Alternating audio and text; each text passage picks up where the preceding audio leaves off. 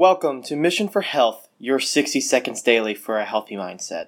If you follow my personal page, you know that I just had my first baby. And as you can see behind me, this is now my new office. The baby's taken over a little bit. But what I've found really interesting this first week just already, that my wife is amazing and she's breastfeeding.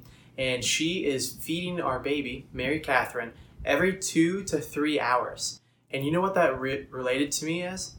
That's the same amount of time it takes for me to eat in between. But it's not typically how the average person eats anymore.